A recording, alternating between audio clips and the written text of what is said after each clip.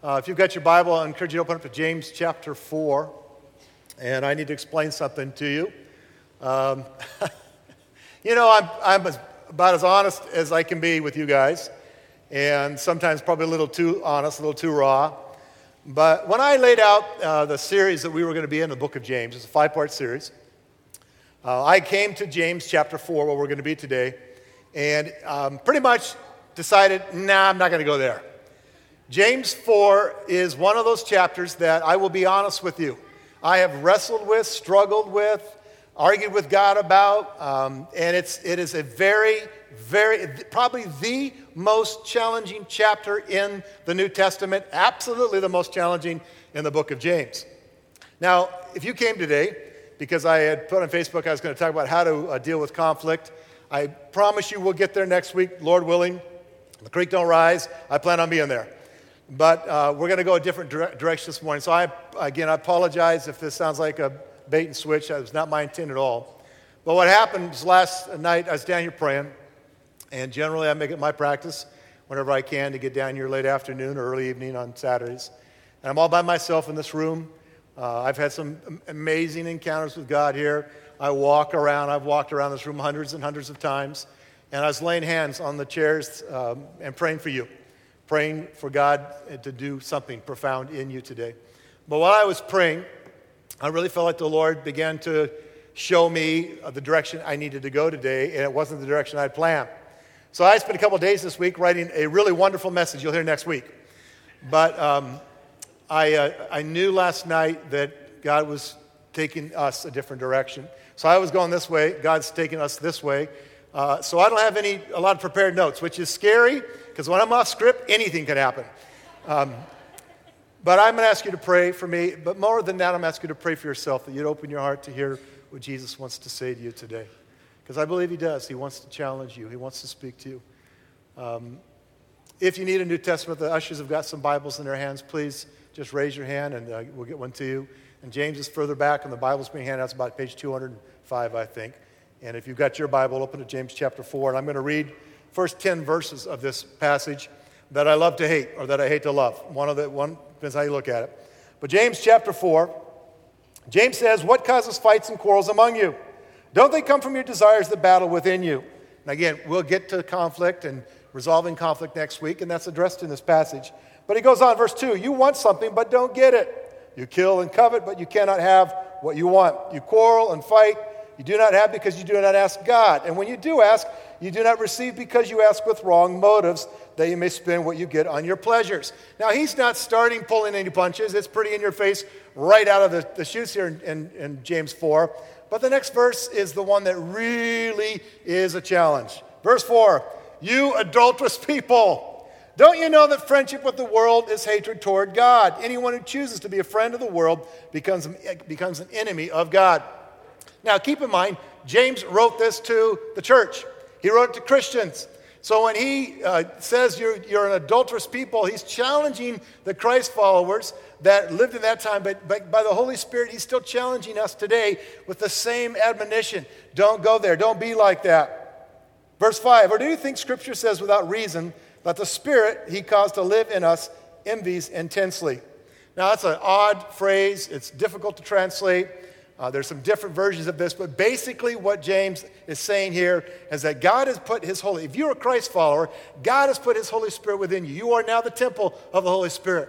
And the Holy Spirit intensely longs to be in intimate relationship with you all the time. It's not just something that happens once and you have an experience with God at camp or wherever. The Holy Spirit, in fact, he's jealous for you, jealous to be in relationship with you. Now, one of my struggles with this passage is, because I'm a grace guy, I often have said, "God, where's the grace in this? And this doesn't sound very nice. This isn't very encouraging. This isn't very grace-filled." Well, it is about grace, and let me show you a little bit more about that, verse 6. "But he gives us more grace. And that is why Scripture says God opposes the proud, but gives grace to the humble." What James is saying is, no, understand this. There's some things off in your walk with God, things off in your pursuit of him, things wrong in your heart. You're double-minded. You've got some things you need to deal with, but it's God's grace that's calling you now to humble yourself. It is his goodness, his favor, his blessing in your life. He wants you to repent and to be humble before him. God opposes the proud, but gives grace to the humble. Verse 7, submit yourselves then to God. Resist the devil, and he will flee from you. I grew up in church, and I can't tell you how many times I've heard Christians love to use a verse, what verse is it? Verse 7, where it says, resist the devil, and he'll flee from you. And they'll bind this, and they'll bind that, and they'll run around, casting demons out of all sorts of things. And sometimes, if I don't believe in beating around the bush when there's a demon to deal with, but sometimes they just beat the bush. And, there's issues that some people have with this. I understand. But the problem is sometimes they're out always resisting and binding this and binding that, and they've forgotten the first part of this. Verse 7 says, submit yourselves then to God. Before we ever stand against the enemy, we stand in Christ. We stand in him. We submit to him. We yield to him. This is an important thing for you to understand. You can't run around all the time and just take authority over the darkness until you've yielded your life and submitted yourself to Christ. Submit yourselves unto God. Resist the devil, and he'll flee from you. Verse 8, come near to God, and he will come near to you. We'll come back to that. Come near to God, and he will come near to you. Draw near to God, and he'll draw near to you. Wash your hands, you sinners, and purify your hearts, you double-minded. Grieve, mourn, and wail. Change your laughter to mourning and your joy to gloom. Verse 10, humble yourselves before the Lord, and he will lift you up. Now, isn't that a fun passage? No, not so much. Wash your hands, you sinners. Purify your hearts, you double-minded. Grieve, mourn, wail. Humble yourselves. What's James doing here? Well, I believe that he is rightfully so, and by the inspiration of the Holy Spirit, challenging the church then and the church now to recognize some things. I told you that I pray for you guys. I prayed over these chairs I don't know how many times. And my most frequent prayer, hands down, is not for God's provision, though I do pray for God's provision. It's not for God's protection, though I do pray for his protection. It's not for, one thing or this thing in particular. What I pray for all the time is more of God's presence. I pray for more of his presence in your life. When I lay hands on that chair you're sitting on, I don't know how many, probably hundreds of times, that chair's been prayed over. It may sound weird to you, deal with it. But I have prayed over these chairs over the last 10 years. Some of these chairs are 10 years old. And I've prayed hundreds and hundreds of times. And my prayer is not, oh, thank you, God, for this blue carpet, this blue material on this chair. My prayer is, God, please fill this chair with a person who's hungry for you and let them experience your presence. That has been my most frequent prayer. I pray it for you. I pray it for our church, our community of faith. I pray it for me. But last night I began to think about this, and this is why God began to rock my world and take me a direction that I hadn't planned on going. Is that I realized something that I know, but I realized it better than I've ever known it before, if that makes sense. That though I pray for God's presence in my life, and I pray for it in your life as well, it's not going to happen until we do what James says we're to do. We must draw near to God. I can pray until Jesus comes back or I go to be with him 1,000 times over for you. Oh, God, let them experience your presence. Like the song we just sang, let them experience your presence. Let them know more of you, God. Let them know more of you. But until you say yes to God, until you yield your life to God, until you do what James encourages us to do here, you are not going to get there. You will not experience the fullness, the dimension, the measure of his presence in your life that God wants you to know. Jesus said, those who hunger and thirst after righteousness will be filled. Those who hunger and thirst. And so the question I want to ask you this morning is, what are you hungry for?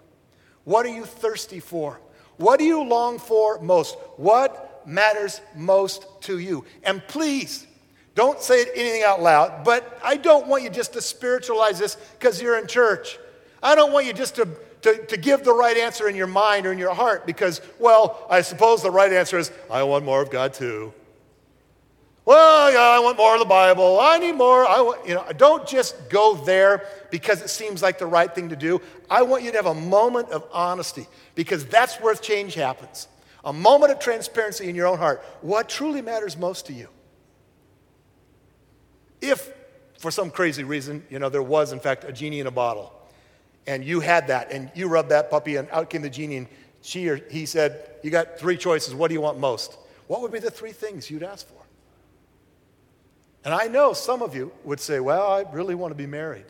Is there anything wrong with that? No. But is that what you want most? So you say, well, I want a child. We haven't been able to have children. I ache for you, and I pray that as well. But is that what you want most? Well, I'm sick and tired of being poor. I never have enough money to do anything. I drive a 2,000-year-old car, and Jesus wouldn't ride in this car, and you're just frustrated with your poverty and your struggle.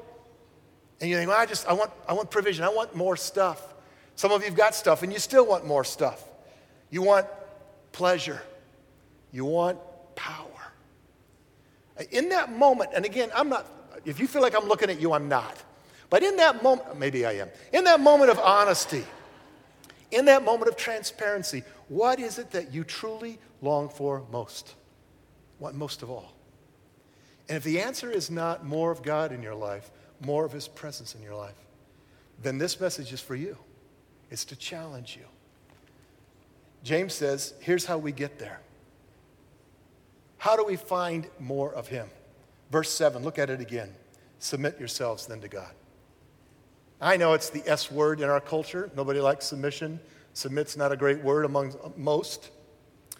But in our relationship with God, it starts right here. And it continues right here. Submission just means we yield. It's to say yes to God. No, I won't do it my way. No, I'm not going to do what I had in mind. No, I'm not going to follow that plan, that guy, that woman, that thing. I'm going to follow Jesus. I'm going to say yes. I'm going to yield to him. Submission means we yield. We say yes to God. And James says, submit to God. How do I experience more of his presence in my life? How will you experience more of it in your life? It begins and continues and ends right here as you say yes to him, as you yield to him. And then we resist. We do. There is spiritual warfare going on. There is a culture around us.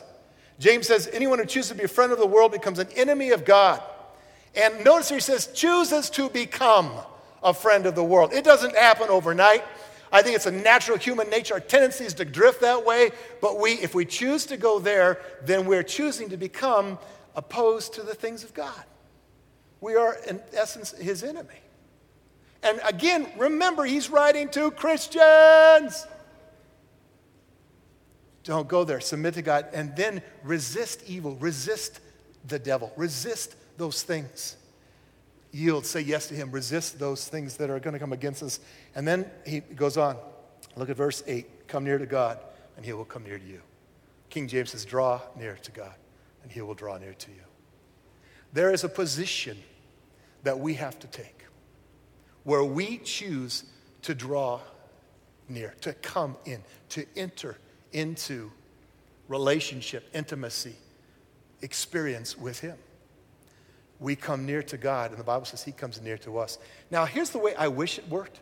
I wish it was God just, whenever I, wasn't expecting it, not asking for it, wasn't looking for it, he just all of a sudden showed up once in a while, and boom, God lands on me, and wow, now I've got God in my life.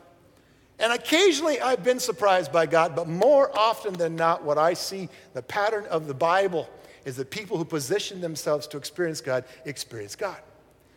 People who yield to God, people who say yes to God, people who draw near to God, those are the very people who then experience more of God in their life. God, the Holy Spirit, is a gentleman. He is not going to force you to do anything. God does honor our free will. Man, do I wish that wasn't true at times. But he does. And so he gives you the option, the choice. Are you going to draw near? Are you going to come closer to me or not? Are you going to engage me or not? Because here's the deal. God is there. It's not as if God's lost. It's not as if we've got to find God. It's not as if, in fact, it's not even that we have to somehow do all the right things to get all the hype in our meetings so that God shows up. He's here now. He's been here way before you showed up. He's here whenever two or three gather in my name. Jesus said, there I am in the midst of them. He's here because if Christ's followers, the Spirit of God is in you. The question is, if he's here and we're not experiencing that presence the way the Bible says we should and could, then what's blocking it? We are. Submit, resist, draw near to God, come near to God. And here's the fun part, we humbly confess our sin. We humbly confess our desperate need for God. The latter part of verse 8, wash your hands, you sinners. I'm sorry, but it's like, this is why I hate this passage. It just doesn't sound very friendly, does it? It's not very nice. Wash your hands, you sinners, and purify your hearts, you double-minded. Grieve, mourn, and wail. Change your laughter to mourning and your joy to gloom. Humble yourselves before the Lord and listen, and then he will lift you up. He will lift you up. A huge part of this is us just owning our stuff. How many of you have gone without sin the entire week? Wow, nobody, a bunch of sinners. None of us have. Everyone in this room, listening on the radio, listening online, every one of us has sinned this last week. We said something we shouldn't have said. We thought something we shouldn't have thought. Man, God, please just take my boss out and kill him. That's not a holy thought. That would be sin. We have not done things that we should have done. That's sin. We didn't engage. We didn't tell somebody. We didn't bless somebody. We didn't do. God said, go talk to that person. No. I don't like that person. Go love on that guy. No, he is not very lovable, Lord. He'll just reject it. Why bother? Give more of what yourself, more of what you have. Bless that person. No, God, they need to get a job. Sometimes it's what we don't do. Sometimes it's what we do. Can I say do in church? Sometimes it's the fact that we have made a conscious choice to continue in a pattern of sin. And the call of the Bible, and it's consistent: confess, repent, come back, wash your hands, purify your hearts, humble yourselves before the Lord. Why would we want to do this? Well, because it's the right thing to do, I guess. That might work for you for about a day. And I wish we were just motivated by what's right. But the truth is, there are so many things that we end up getting blessed by when we live this way. And there are blessings God wants for you. I'm not going to read it this morning. Psalm 84. Would you just jot that down if you're taking notes and spend some time in the Psalm 84 this week. And what I love about that psalm is that it begins with this yearning. My soul longs, yearns, even faints for the courts of the Lord. There's this hunger to be more engaged, to experience more of God. And then it goes on at least 3 different times in that psalm, and it talks about the blessings of those who pursue him. They'll go from strength to strength. Want to get stronger? Then pursue, long, yearn for God. Blessed is a man who trusts in you is the last verse in that psalm. These are blessings that come to us. But the Psalm 84, and again, not going to go there, but Psalm 84, the first thing about that psalm that's taught is long for God, above all else, long for him. And the second thing that's taught is when you do, you'll be blessed as a result. And again, this is taught throughout the Word. But Jesus taught this. Jesus called us to pursue him, to love him, to follow him with all our heart, to long, to yearn for him.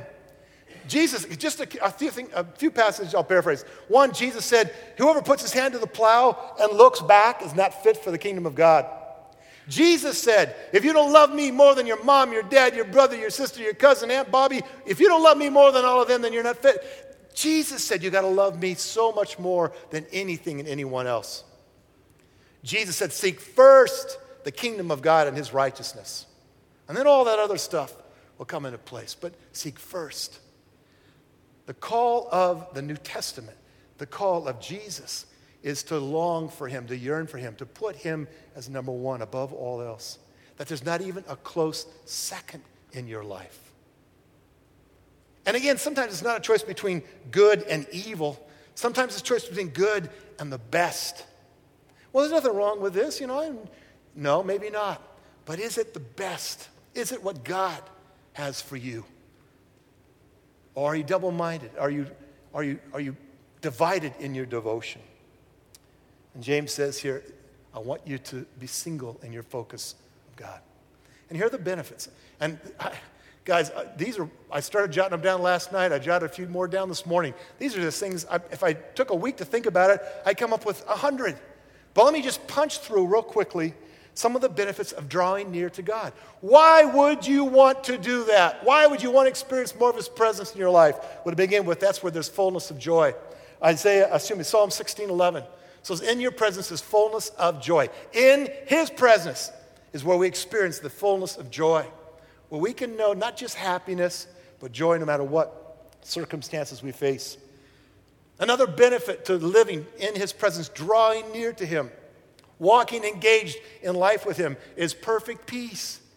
Isaiah 26:3 says that those who fix their mind on Him will stay in perfect peace. They'll experience perfect peace. Philippians 4, Paul encourages us to stay focused on Him, to commit our lives to Him, because that's where the peace of God will guard our hearts. I talked to a bunch of people this morning already. First service, probably a half dozen. And I typically ask the question, hey, how you doing? And thankfully, we've got a pretty honest church. They don't give me the happy Christian reply sometimes. And some of them said, man, this week has been hard. I'm not doing good at all. I'm hurting. I talked to a bunch of people this week who are struggling with things that are way bigger than them. I don't know if you're aware of this. My wife was in the first service. She's in Adventureland right now. But her sister's stepdaughter, who we were very close to, Julia, passed away this week in an auto accident. And young, very young, sweet, precious girl. Married to a youth pastor, 2 little boys. One of them is so young he'll never know his mom. And when my wife saw it on Facebook, and you got to love and hate Facebook, but one of her other nieces posted on Facebook how sad they were about Julia's passing. I was in my office working at home, and my wife was at her computer, and I heard this groan, this wail. And I went running in there, what's wrong? And she couldn't even talk. She was very close to Julia, and she's gone. How do you survive that kind of stuff? How do you get past the angst, the pain, the sorrow of those moments? How do you get through life's hardships that many of you are going through right now? How do you experience that perfect peace that guards your heart in Christ?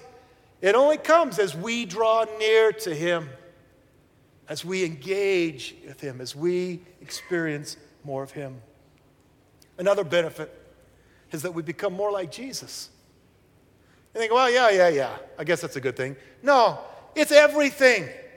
I have never met a Christ follower who didn't want to be a bit more like Jesus. And if that happens to be you, come see me because we need to have a little talk. Most say, no, I want to be more like Jesus. I want to become the man or the woman He wants me to become. One of the ways we become that person is we invest time with Him in the Word, in prayer, in worship. We engage. We become more like the one that we behold. And we spend time with Him, and we engage our lives with Him. And that's where our minds are purified, our hearts are purified, and we become more like Jesus. Here's another benefit, empowerment.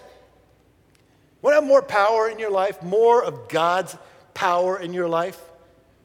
Well, the path to that is being filled with the Holy Spirit. And you cannot, listen to me, you cannot be filled with the Holy Spirit if you're full of something else. Ephesians 5, being filled with the Holy Spirit. It's like an ongoing, continual process. And the admonition of Scripture is to be that person who's constantly being filled. And I'm here to tell you, it's just simple, is it physics? I don't know. Simple truth. You cannot be filled with the Holy Spirit if you're full of something else. And so, again, we submit, we yield, we empty ourselves of self, and we get filled with Him. And that's where we experience His power in our life. A couple more. It's a kind of a Bible churchy word, but one of the other benefits is fruitfulness. We get to experience the abundant life, the adventure of following Jesus. Some of you are bored to tears as Christians. And guess whose fault that is? Yours. You have lost sight of the fact that Jesus called you to an abundant life, to a life of adventure. Not easy. If you think that means easy, Stop! Because it doesn't mean easy at all. In fact, it may be harder than the life you would have had without Christ. But now you've got him with you. And you will find fulfillment and purpose and fruitfulness. John 15, one of my favorite passages. Jesus said, abide in me and I'll abide in you. And that's where you'll experience the fruitfulness, the life, my flow through you. That's the life that he has for you. And it only comes as you draw near to God. Stay connected, abiding to him like a vine and a branch in the vine. One more thing, one more benefit, and I'll move on, is we experience satisfaction. You know, all the time I run into people, and I hear them say things that indicate to me that they really are not satisfied.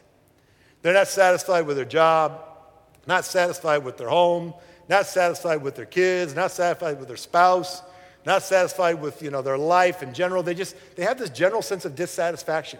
Let me just clue you in on something. Those are not really fun people to be around. They're kind of miserable, and so they make everybody else miserable around them. They don't have satisfaction. Another word for satisfaction, if I want to use another word out of the New Testament, is contentment. They're not content. And the truth of the matter is, and I wish describing this for some of you, I feel like I'm trying to describe a sunset to a blind guy sometimes. How do you describe what a sunset's like to somebody who's really literally never seen one? But the contentment, the satisfaction that comes when you abide in Christ, when you experience his presence, is so filling, so fulfilling. Psalmist, and I think it's Psalm 143, David said, I long for you like a dry and thirsty land. And I've seen the dry and thirsty land of Israel and the cracked, just ugly soil.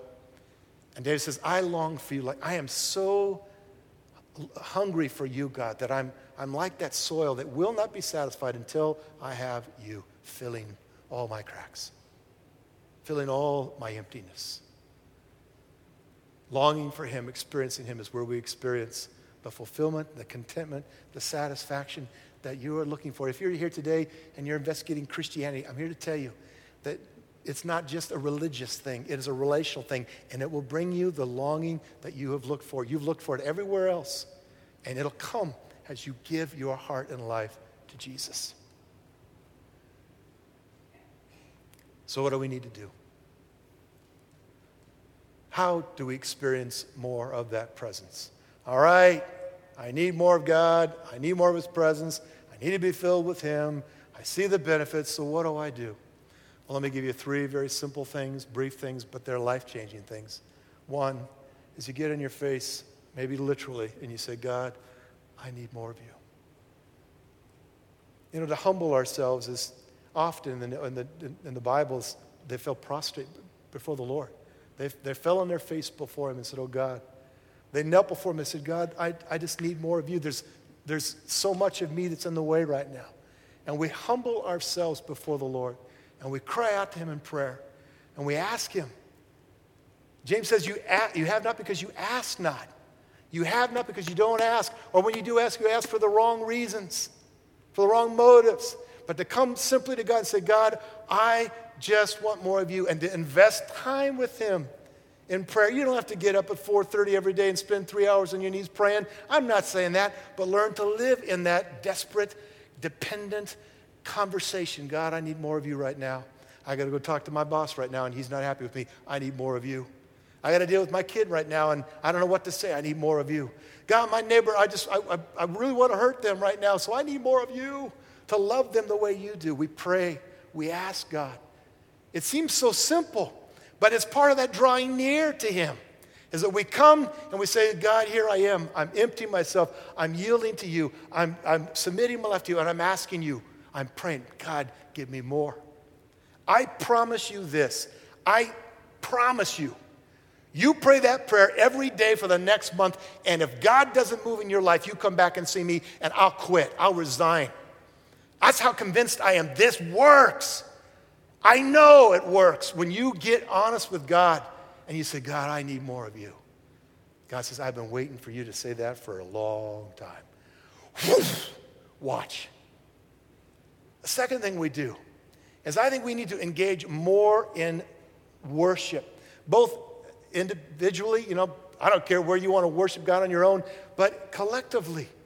There's something powerful that happens when the community of faith gathers to worship, to sing to God. Why do we take 15, 20 minutes of every service to do that?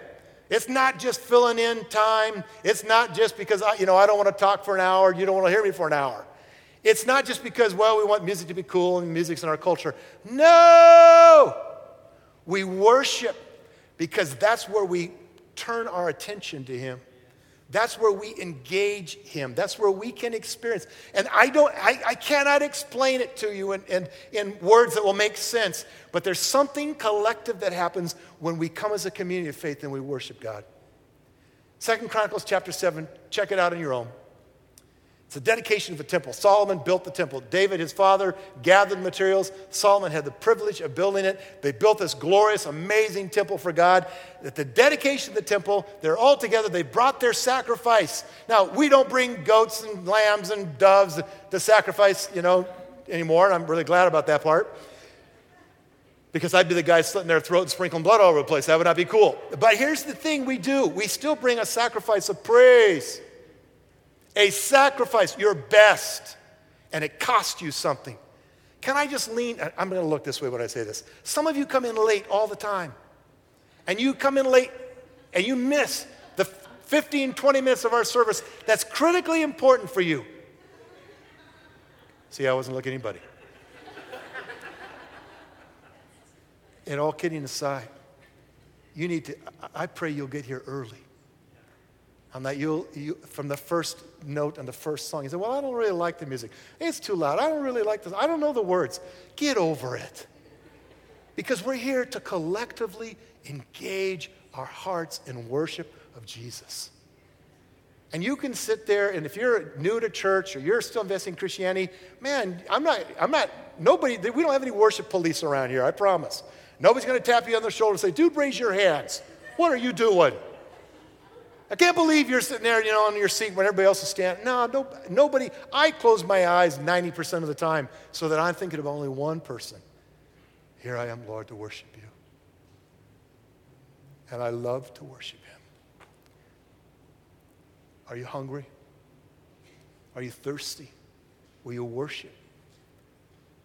Will you engage in worship? We pray. We worship. I'm going to give you one more way that we experience God's presence. Ready? It's as we serve.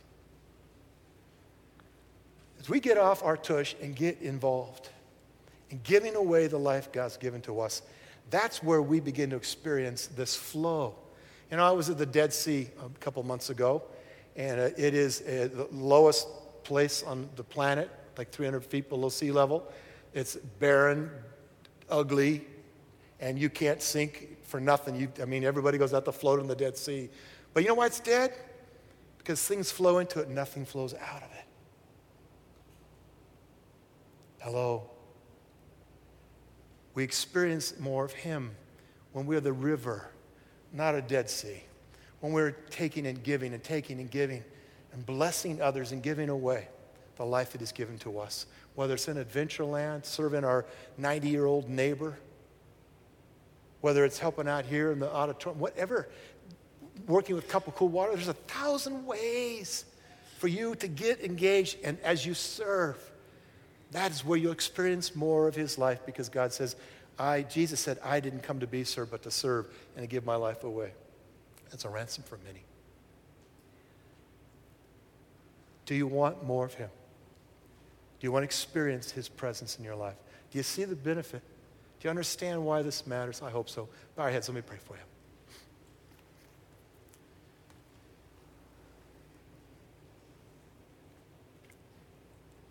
Jesus, I feel so passionate about this and so inadequate. And so I need you, Holy Spirit, to pierce hearts right now, to pierce minds, to reveal to us our need for more of you. I need, God, I pray that you would help us as individuals and as a community of faith to realize that this is where it matters. This is what matters most.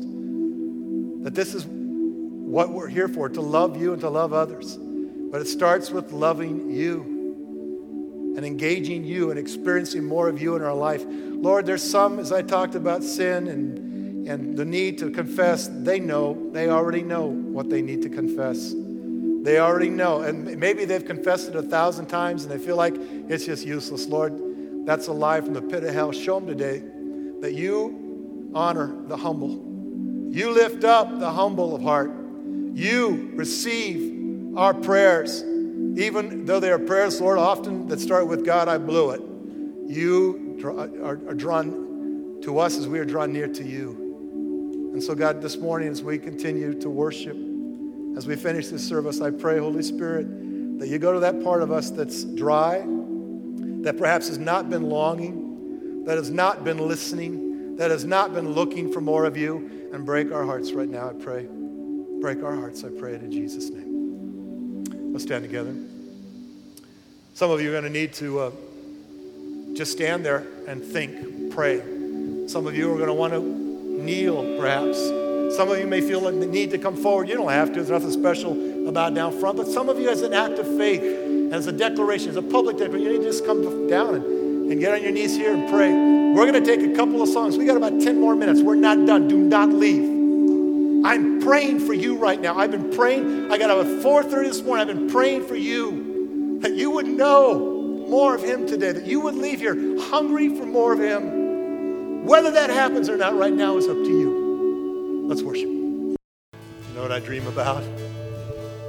What wakes me up at 4:30 in the morning? So I dream about the impact of church like ours. 1,000 people or so call Jesus Lord. What kind of change they could bring to our world, to our neighborhoods, to our city. And what's it going to take for us to get there from here? Not just a few fanatics like me saying yes, but all of us. And to the degree that we, the community called East Point, to the degree that we say yes, that we engage, that we surrender, then we're going to see more of him than we ever dreamt possible. And I dream a lot about that day. Father, take us from this place of change, not just now, but tomorrow, a week from tomorrow. Put that longing in our hearts, Lord, that only you can, so that we'll find the satisfaction that can only come from you. In Jesus' name I pray. Amen. If you need prayer team will be down front. Some of you will need to take communion today. Maybe just a way to seal what God's done in your heart today. That's available on both sides of the room. My prayer for you is that you'll go this week. Keep saying yes to Jesus. God bless you guys. Thanks for coming today.